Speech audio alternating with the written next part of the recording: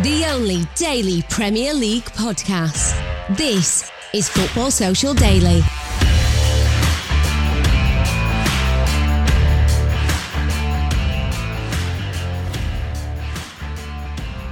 That's it, it's over. The 2021-22 Premier League season is done and dusted. Plenty of last day drama, but it's Manchester City that hold on to their crown as rivals Liverpool just come up short in what's been a brilliant Premier League title race. One of the most thrilling final days of recent years, and City found themselves less than half an hour away from collapse at the Etihad. But Pep Guardiola, and things can change so quickly as we now know, is the second most successful manager in Premier League title winning history. Incredible stuff on an incredible final weekend. A huge day at both ends of the M62, but it is City that defend the title. However, as we all know, it's not just a focus on Manchester and Merseyside this afternoon, with big news at both ends of the Premier League table. Leeds' late win means they stay in the Premier League next season, and Burnley's 6-season stint in the top flight finally comes to an end. Alongside that, we also have the race for Europe. Spurs held their nerve in the top four, and Manchester United's defeat at Crystal Palace wasn't enough to keep them out of the Europa League spots next season. So a roller coaster of a final day, and after a quick pep talk, not from Pep, obviously, as he's way too busy, we here on the Football Social Daily are ready to roll. My name's Fergal Brennan, and on tonight's season curtain call, we have the distressed but delighted Ant McGinley. Ant, how are you? You know, you said it was a roller coaster of a final day. I think I'm one of those people that don't like roller coasters. I prefer, like a nice tram that glides us all the way there. My nerves are all over the place. So I think more like, actually, roller coaster's wrong, washing machine. That's what it felt like today. A washing machine of a final day. Alongside Ant, someone who maybe didn't have a roller coaster of a final day, but found themselves supporting Wolves, Aston Villa and Brighton to do anything other than support his beloved Manchester United. Today we have Alex Boardman. Alex, the bright lights of the Europa League, are you excited? I feel like throwing myself in front of a tram. No, not excited at all. It would have been better if we'd have finished 8th and wouldn't have had anything to do with that competition. But I am, thank God, City won in the end, because it was looking awful for a long time. I thought Liverpool were going to do it, and my life would have been unbearable. That's the spirit, from the bright lights of the Europa League to the Premier League title race. And Ant, there is only one place to start tonight. Manchester City 3, Aston Villa 2. Manchester City holding on to the Premier League title. 4 Premier League titles in the last 5 seasons under Pep Guardiola. As I mentioned in the intro, that now means that Pep is second behind Sir Alex Ferguson as the most successful Premier League title winner. But it was far from plain sailing. 2-0 down with 20 minutes to go. Matty Cash and Felipe Coutinho knocking in goals for Aston Villa. But 5 minutes of madness. 3 goals in 5 minutes from City, 2 from Ilkay Gundogan off the bench and 1 from Rodri, means the title stays at the Etihad. And this was nail-biting, nervous stuff. But as a City fan, you've been here before. Yeah, I must admit that when that first Aston Villa goal went in, I did think the irony of City losing the league because of Cash. That would have really ruined things for everybody. But yeah, it's wow. I mean, obviously it's 10 years and 1 week since that Aguero moment. That's been in everybody's mind. The celebrations last week and the statue. Could we do it again? It's a bit like moving house, isn't it? It's like when you've done it and you're in there, you're really happy, you're really glad about it, you can have people around, but the actual doing of it is the most stressful thing you'll ever do. And I'd say that today was up there. I mean, just to put it into perspective as well, last week we did, we were 2-0 down against West Ham. It was a very similar game in many ways as well. That first half just wasn't there. It was like we're stumbling over the line, didn't know what was going on. 2-0 down at half-time, came back, pulled it back, got the draw.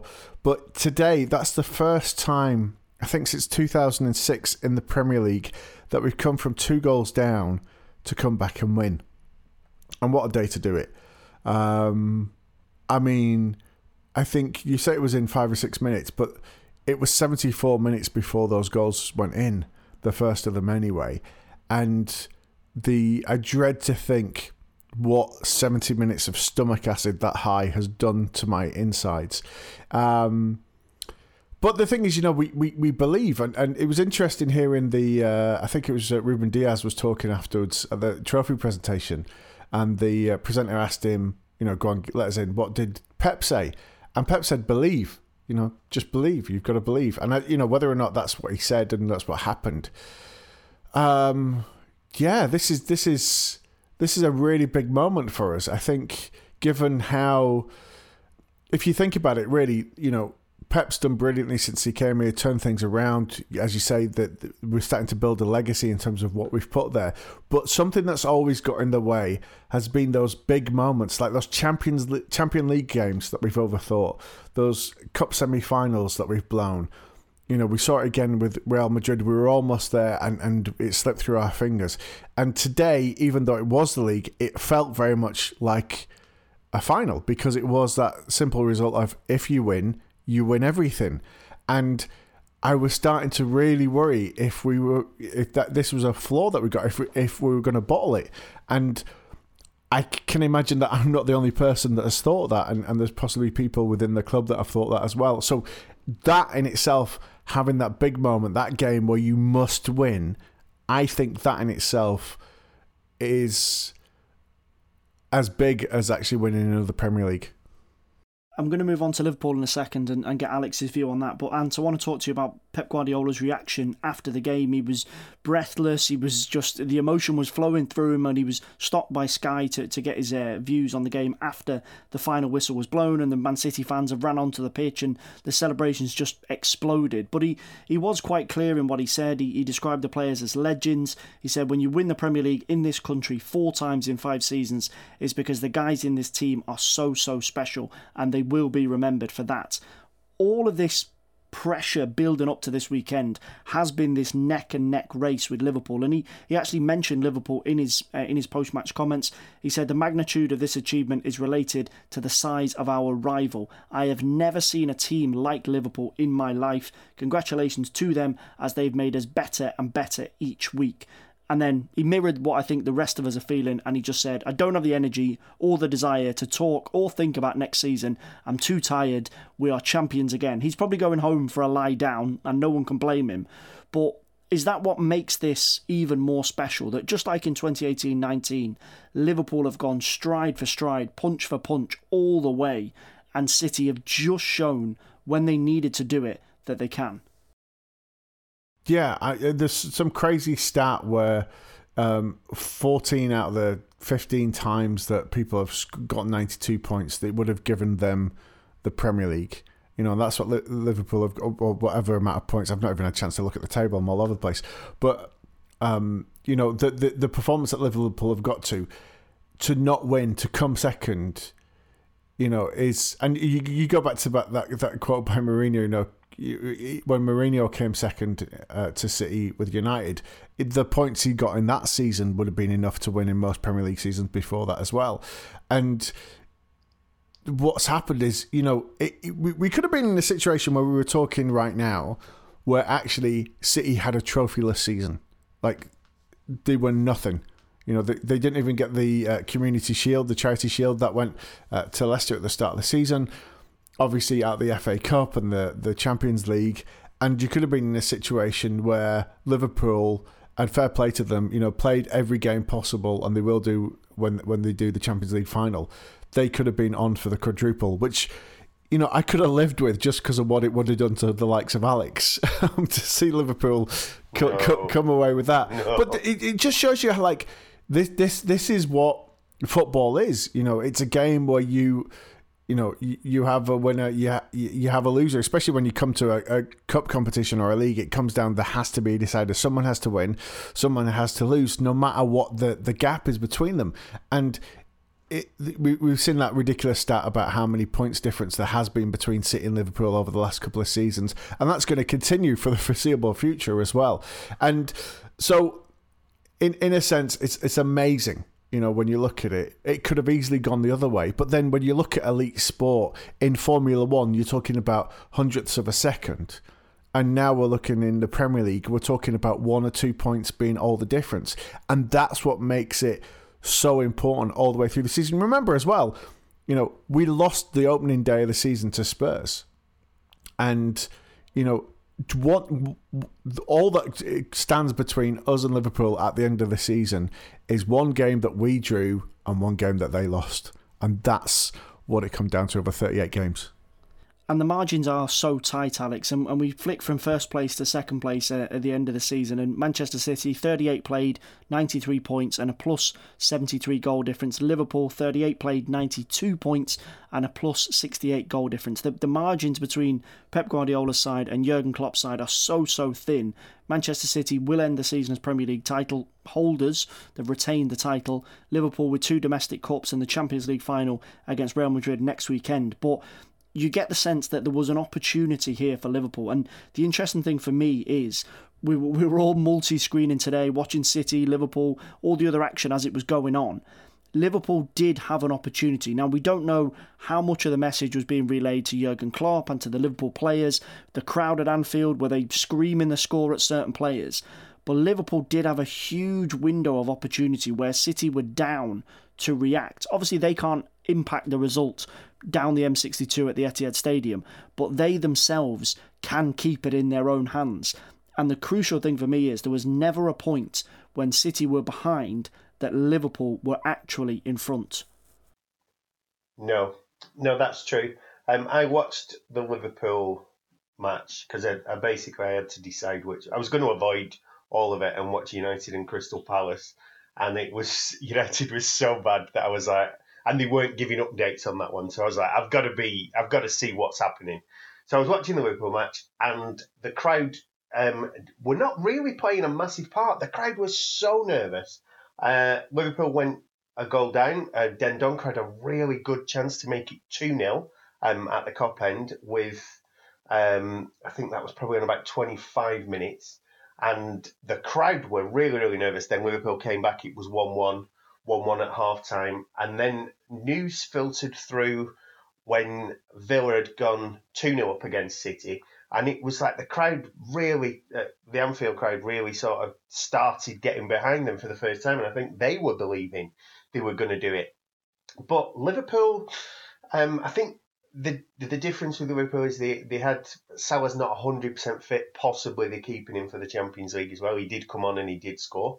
Van Dijk wasn't playing. And they just looked not really with it. Not like they've looked when they've been at the peak. It was almost like, have they played that extra game too many? Is it the odd change that's happened? Has it affected them? And actually, even the commentators said when they brought on Salah and I think they took Jota off, they were saying it's not actually worked for a long time. But ultimately, Liverpool did do the job. They won 3-1 in the end. Wolves were great, by the way, in that game. They really played the part and could have scored 2 or 3 themselves. Liverpool could have scored 4 or 5, to be honest. So if you're a Liverpool fan, I suppose you've got next week to look forward to. You've got the game against Real Madrid for Champions League final. Obviously, that's a huge game, so it's not all doom and gloom. And it wasn't like they petered out and only drew 1-1 or they lost. They did ultimately do their job. So I think it's been exaggerated, the Liverpool league campaign, because I don't think really they've ever been in the driving seat of the league at all. As far as I can remember, it always looked like City would win. But, you know, I am happy because I work half the time I am in Liverpool. My life, I cannot tell you how bad my life would have been had City not. I would have had the worst year I would have had since lockdown when Liverpool did win it and we opened back up and I was in Liverpool every other weekend. That was painful. This would have been worse. So I'm delighted. And also a bit drunk. Right, we're going to switch across to the race for top four before we take a break, Anton. It ended as it started on the final day of the season. Tottenham will be playing Champions League football next season as Arsenal come up short 5-0 away at already relegated Norwich for Spurs. Arsenal also knocked in 5-1 at home to already safe Everton. So big wins on both sides of North London, but ultimately Spurs win the day. So I just want to get your take on this, because I'll be honest, as an Arsenal fan, I don't buy this idea that Arsenal deserved it because over the course of the season they were better. I would say that when it really came down to it, small margins, better players in the right areas of the pitch, Tottenham just had a bit more, and they had a little bit of a stumble around April time, just looking back over their results. 1 win in a month, but 3 of their final games, they didn't concede a goal, 9 goals scored. Huge win in the North London derby. They got a point at Anfield, which had a big role to play in the title race as well. This argument of being deserving over 38 games can be thrown in the bin if you can turn it on for 4 or 5 games when you really, really need it. The thing is, you look at Spurs' form, especially just these last 7 games. That Liverpool game was 1 draw in 7 and they won the other 6. That's the same form as City had, or even better than City had in the run-up to this final day. And I think Spurs absolutely deserved it. And I'm delighted for not for Harry Kane, not for anybody other than Heung-min Son, because he's walked away with the golden boot, or sharing it with Mo Salah, although none of his goals have been penalties. And he's a great player. He's also, just a little side note, just to a quirk that's happening in South Korea at the minute, he's about to become 2 years younger, which is... Oh, is he? Yeah, because in South Korea, when you're born, you're 1, and then the next time it's New Year's Day, you become 2. And but the new president is revoking that to make everybody have the same ages as the international community. So there's going to be a lot of South Korean people that are 2 years younger than they are. So that's really good news for Spurs, because they could get another couple of seasons out of him. Do you think Daniel Levy will try and change his contract on the back of that? He's got 2 years, 2 extra years. He's got 3 years left now on his contract. Yeah. But Kulusevski looks amazing. The signings that they've brought in, whether that was all down to Conte or whatever's gone on there, looks great. Højbjerg has been amazing since he came in. He was a great player for them last season. They've built a really strong squad, and they look like they belong there. Arsenal, I think, are lucky to be where they were. It did kind of tickle me that for so long, Arsenal were that regular 4th place. What are we talking, like 16, 17, 18 years, consistently qualifying for the Champions League by finishing in the top 4. And then it's been that long since that's happened. Suddenly now you realise how valuable that was. But considering that, you started the season with 3 defeats on the bounce, and then you had all the trouble with Aubameyang. Then you went through another period of 3 or 4 defeats in a row. I think this is a really great result. And what was really interesting watching the scenes at the end of the game was the fan base. That's the fan base were really supportive, and Arsenal fans expect a lot. And it's a club with a great history. It's one of the few clubs that have won the Premier League. Obviously, the Invincibles still haunts the memories. But it's a club that's moving. It's going through changes. Finally, looks like it's settled in the new stadium. And that difficult moment with Aubameyang, we still don't know what's happened. It looks to maybe have paid off. Nketiah seems to be coming good. Odegaard seems like a brilliant signing, and there is hope, but I think, to be 4th might have been pushing it a little bit for Arsenal at this stage. So, yeah, absolutely. Spurs deserve to be there. Glad to see them back in the Champions League. And to be honest, given the form that Chelsea have shown these last couple of weeks, they could have even sort of finished slightly higher than that, and they would have deserved it. But, Spurs, good value for it. And Arsenal, got to say good value for 5th as well. Alex, I want to get your view on Arsenal, because they do end the season in 5th. They're back in European competition, not in the Champions League where they would have wanted to. And for me, the biggest and most telling stat of why Arsenal are where they are is it's win or bust with them. Games like today, they win and they win at a canter, but pressurised situations, they have come up short more often than not. The Chelsea and Manchester United wins were impressive, but you look at the record against Spurs and against City and against Liverpool, and it's still as poor as ever. And the biggest and most standout thing for me is we've drawn just one game in 7 months in the Premier League. Now that shows Arsenal either win and the purity of the football comes through and these young players step up to the mark, or they're caught short, as they were against Spurs and as they were against Newcastle. And Mikel Arteta won't be hitting the panic button this summer, but he needs to make some really big decisions. He said that Alexandre Lacazette and Eddie Nketiah will both sit down next week and discuss the potential of staying on or leaving.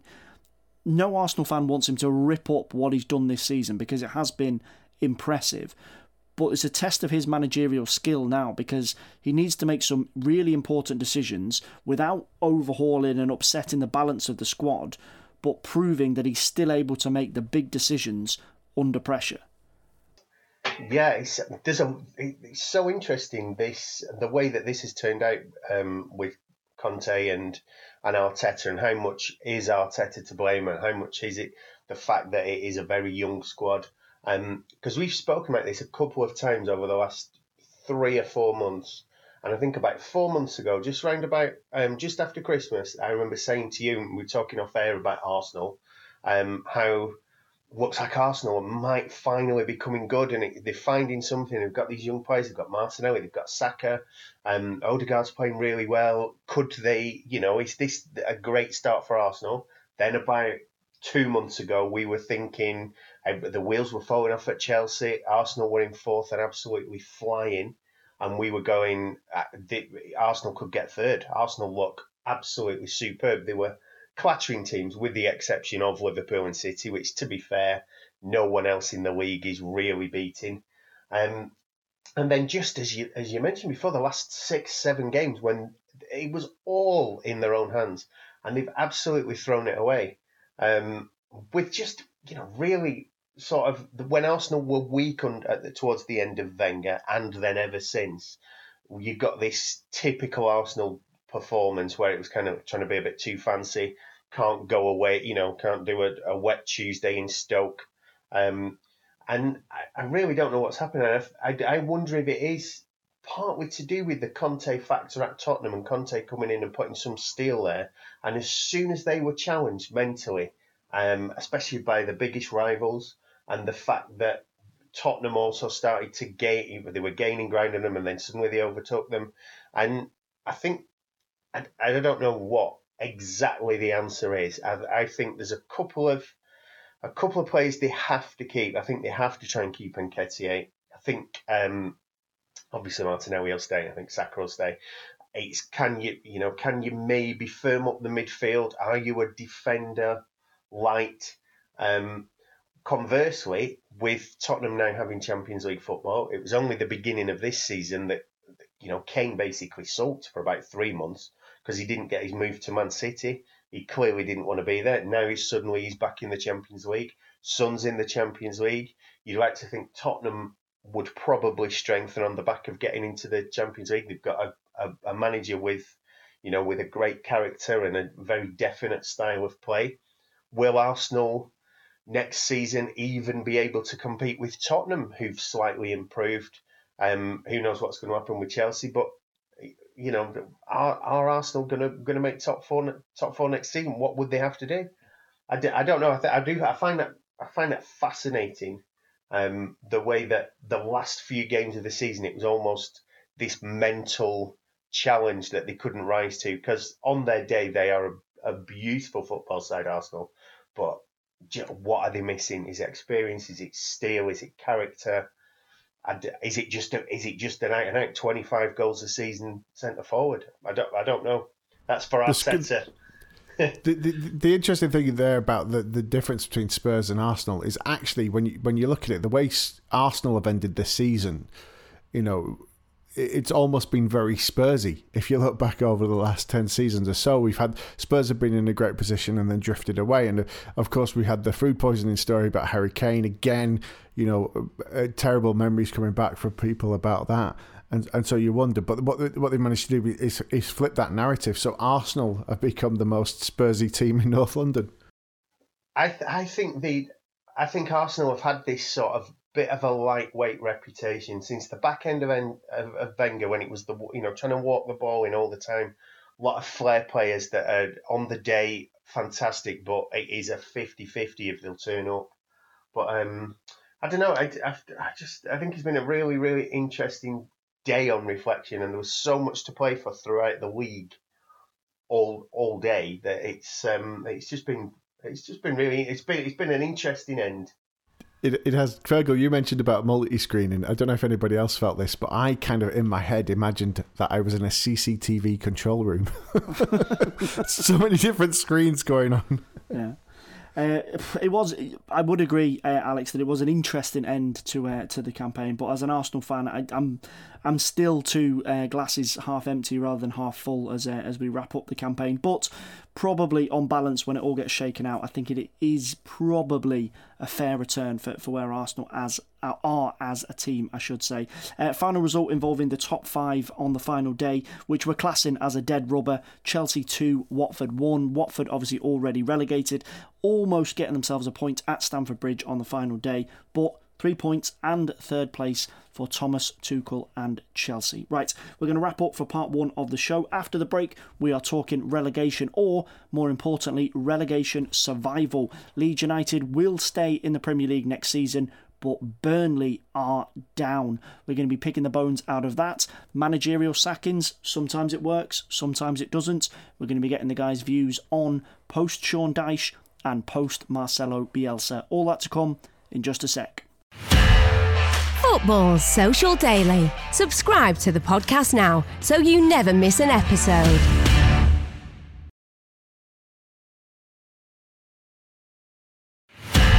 Football's Social Daily. Find more great sport at sport-social.co.uk.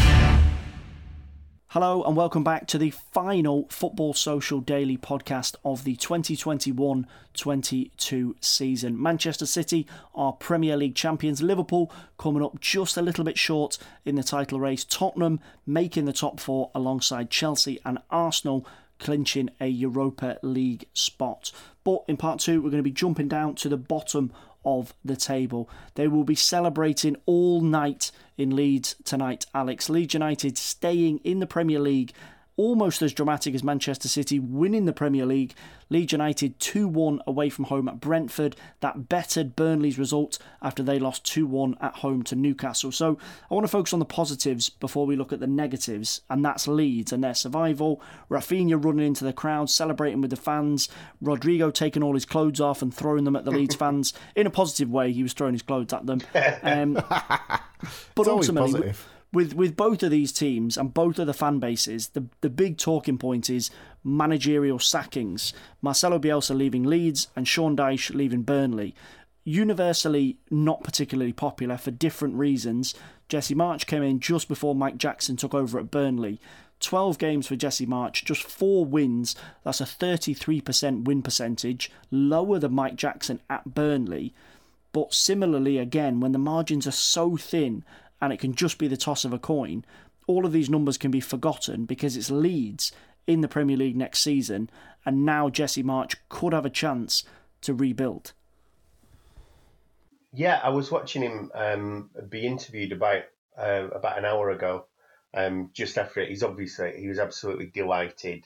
It does. I know it's such a cliche to say it, but anyone that's seen Ted Lasso, there is just that slight jarring where it just feels like he doesn't quite get it, and and that might just be, that might just be racism on my part.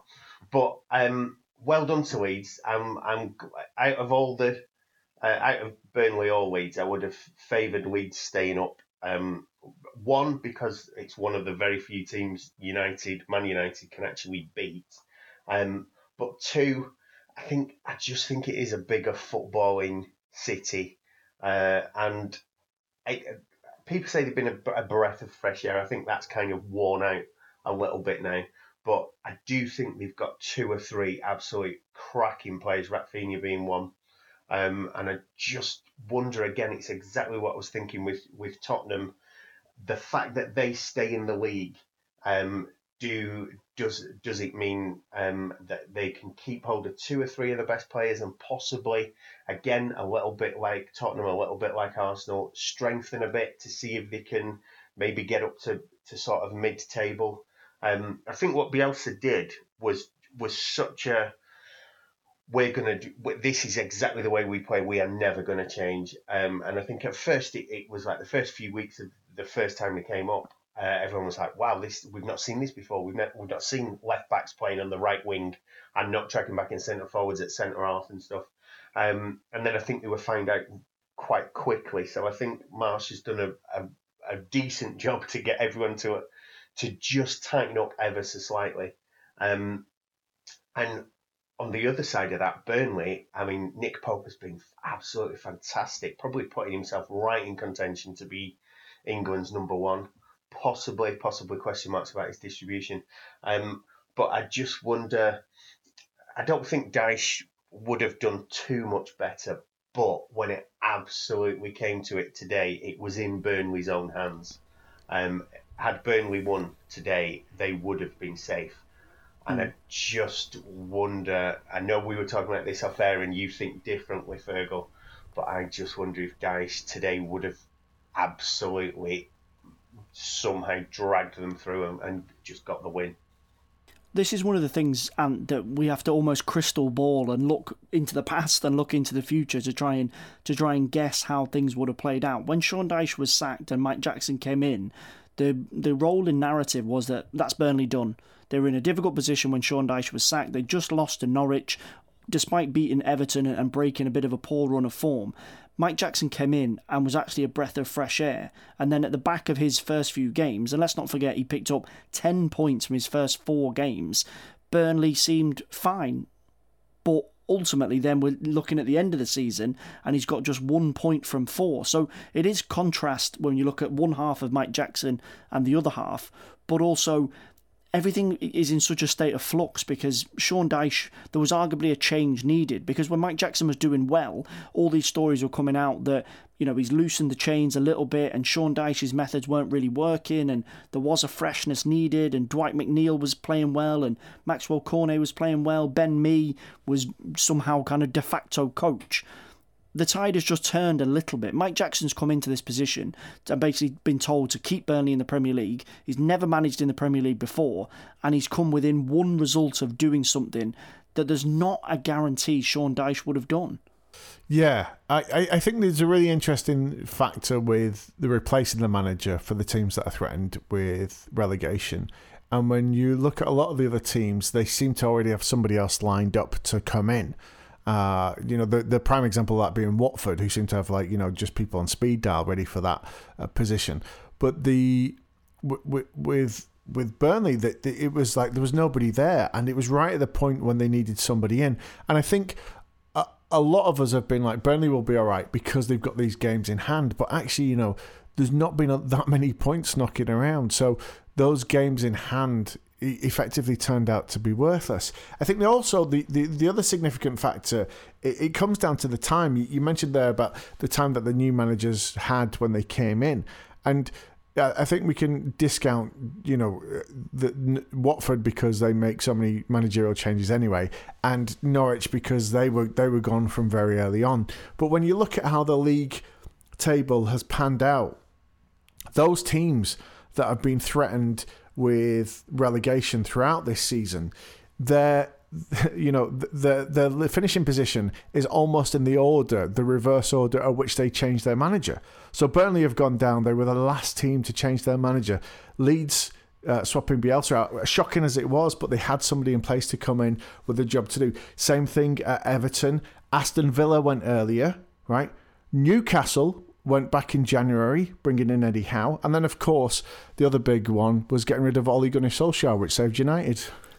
That's a bit of a spoiler alert. We're going to leave United until part 3. We're going to open up Alex's therapy when we start part 3 on United. getting into the Europa League. But before we wrap up on the relegation position, Alex, I just want to get your take on this, because hindsight is a wonderful thing when Mike Jackson's Burnley have been relegated and Jesse March's Leeds have been saved. And Leeds is possibly even more interesting. Before they got the equaliser against Brighton last weekend, they were singing for Marcelo Bielsa. At the start of the game today, they were singing for Marcelo Bielsa. The Leeds fans are not delighted with the situation. They're delighted with staying in the Premier League, but there does seem to be more discontent there than with Burnley, because if Mike Jackson is replaced this summer and a manager comes in that gets them back into the Premier League, that's a clean page to start on. Whereas Leeds still seem to have this Bielsa hangover, despite the fact that they've just, by the skin of their teeth, stayed in the Premier League. Yeah, I mean, if you think, though, he did bring them up and he played such attractive football, especially when they're in the Championship. And for half of that first season, Leeds have been in the wilderness for well over a decade. And it looked, with the financial problems they had, it looked like they might never get back to be top flight football. And there's a lot of that sort of Yorkshire, West Yorkshire and South Yorkshire where it's really underrepresented for the size of the cities in the top flight. So I think Bielsa has that. Plus he just played this utterly free way, and he's Argentinian, and it's one of the great kind of countries of football. They've won the World Cup so many times. So I think there's a lot going on. Leeds fans, I know a couple of Leeds fans, they still absolutely love Bielsa, despite it being, his fault they were in that battle anyway, really, this season. And the fact that he just refused to ever slightly tighten up, or even, it looked like anytime you got a corner against Leeds, it looked like any team in the league would score. So I don't know. I don't think Marsh, I don't think he'll be there. He could be, I reckon he will be the bookies' favourite for the first casualty of next year, because I don't think they've really taken to him. But I don't know. They should. Leeds fans will just be enjoying it now. They'll be absolutely on Clyde 9, and let them enjoy it for a bit.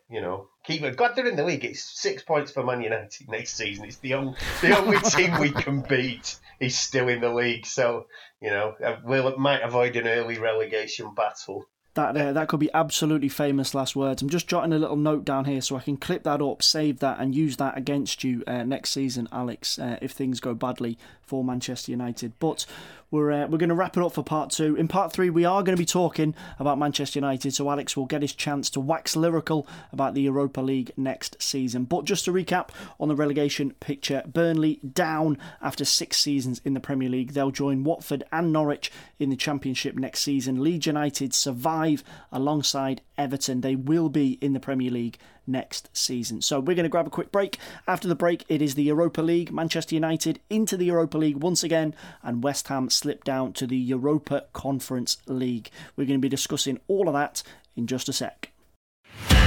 Football Social Daily. Find more great sport at sport-social.co.uk.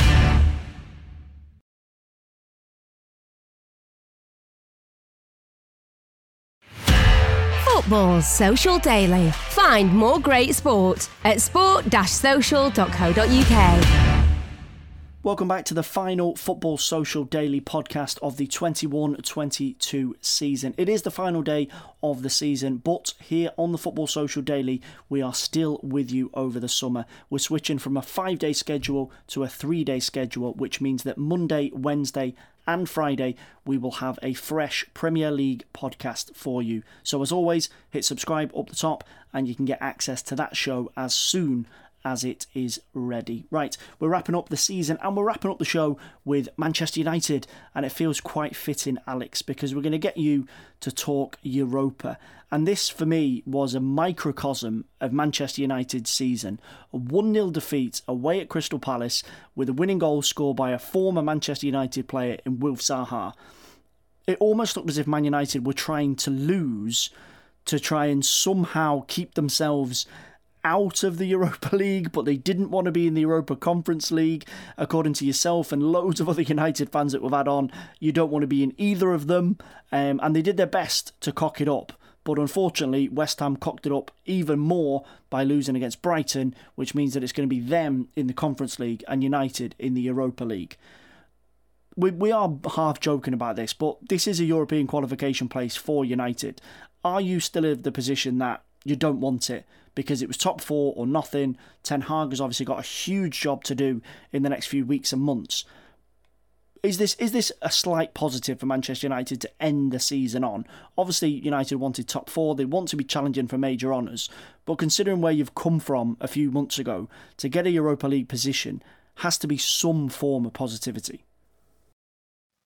No, I don't see it as a positive at all.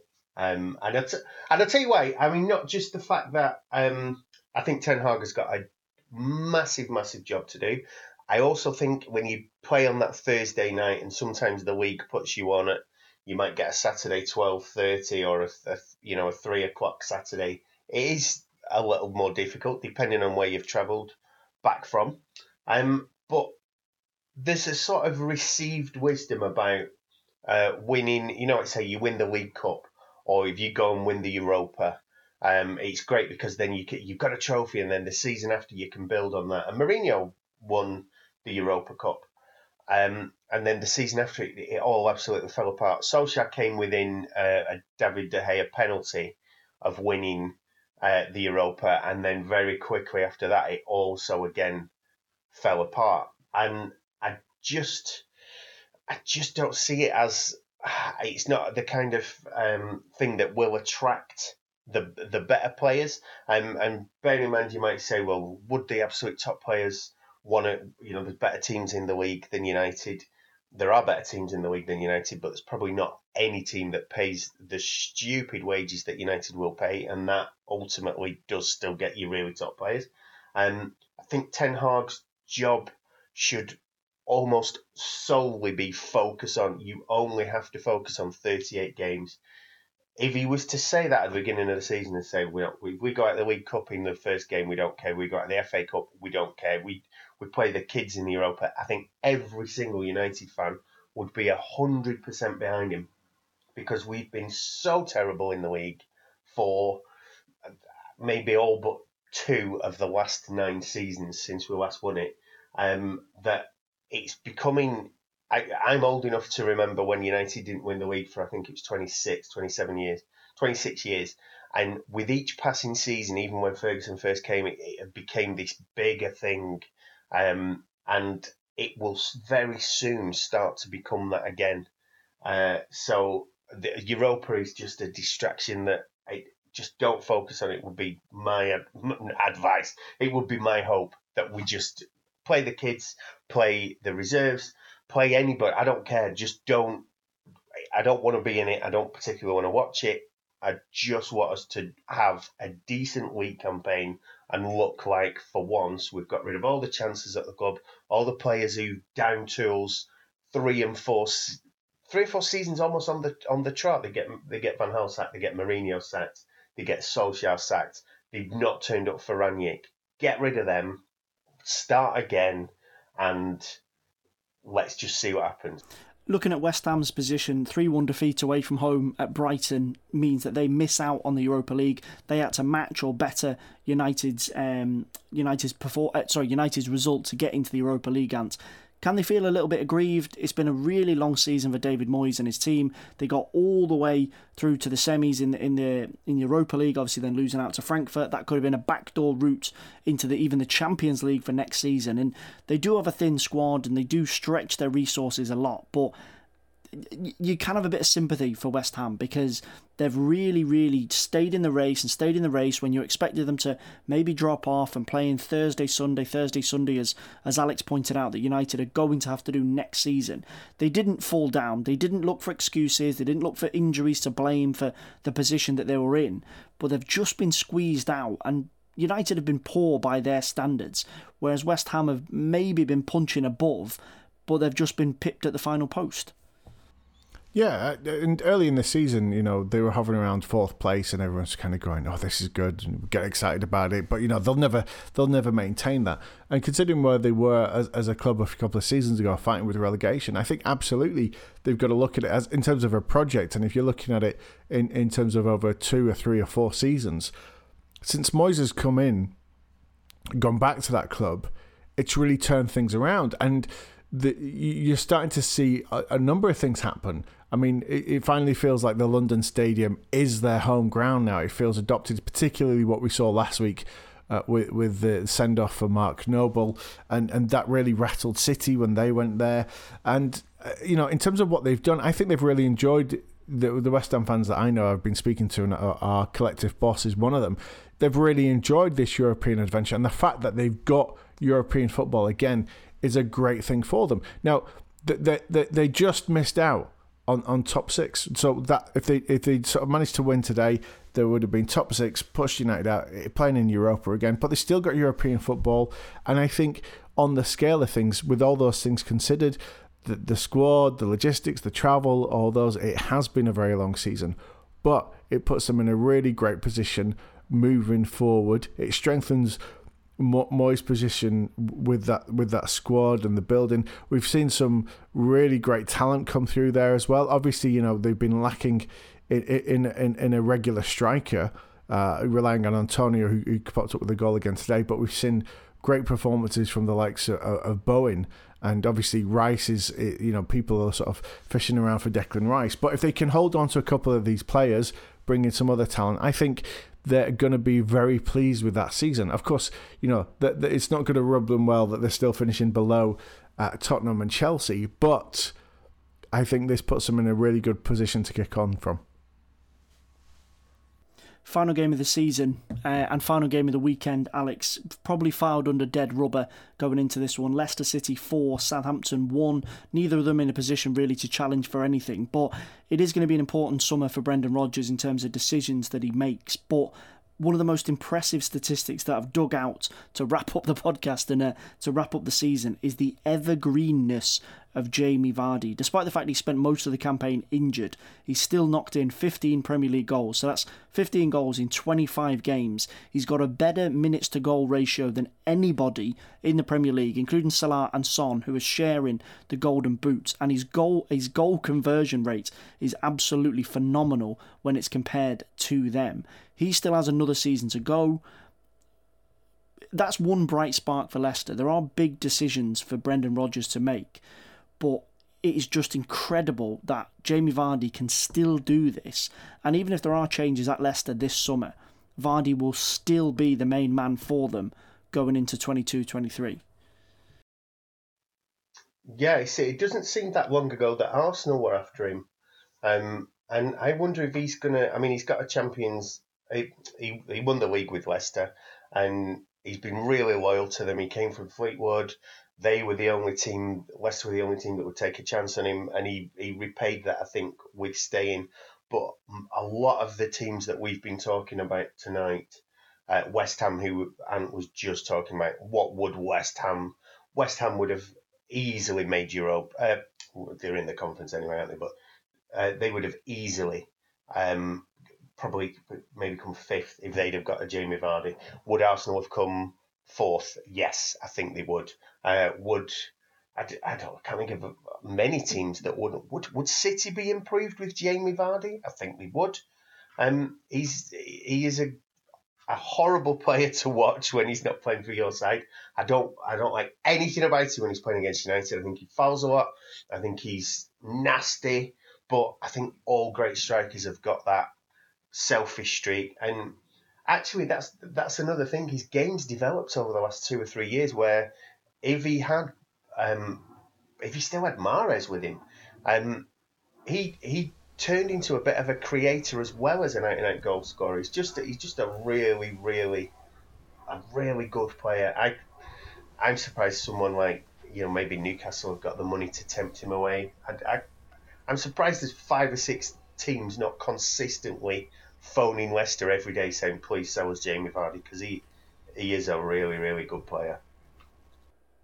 He is indeed, and hopefully he keeps scoring goals for Leicester City. Leicester fans will want that, but United, Arsenal, City, Liverpool, everyone else probably won't want him to. But considering, as I say, he spent so much time injured, to still knock in 15 Premier League goals is an incredible achievement. We're going to wrap it up for today's edition of the Football Social Daily, and we're going to wrap it up for the 2021-22 season. That is it. It's been an incredible 38 games. Manchester City crowned as champions, Tottenham into the top 4 alongside Chelsea and Liverpool, Manchester United into Europa with Arsenal, and West Ham in the Europa Conference League. Down the bottom, it is Leeds who survive, and it is Burnley that slipped through the trapdoor on the final day of a brilliant campaign. And we're going to wrap it up. We're going to call it there for today's podcast. Ant, I'm getting a little bit emotional here. Ant, Alex, thank you very much. I tell you what, if we have another day like this at the end of next season, we're all going to need those pacemakers that Christian Eriksen's got, because it's been stressful. It has been very, very stressful. But we can sign off. We can now, instead of being on the proverbial beach, we can now go and get ourselves on the real beach. Flip-flops on, shorts on. Alex has got himself booked in for a Europa League trip away with Manchester United next season. But that's it for today's edition of the Football Social Daily. Thank you so much for your support right the way through the Premier League season. It's been greatly appreciated, but we are still powering on over the summer, switching to a 3-day week instead of a 5-day week. So as always, keep on listening. Hit subscribe if you're a new fan of the podcast, and we can keep you topped up all the way across the summer. And we'll also be previewing and reviewing next weekend's Champions League final. Liverpool going to Paris against Real Madrid. So don't forget to keep on listening, and we'll speak to you again very, very soon. Football Social Daily. Find more great sport at sport-social.co.uk.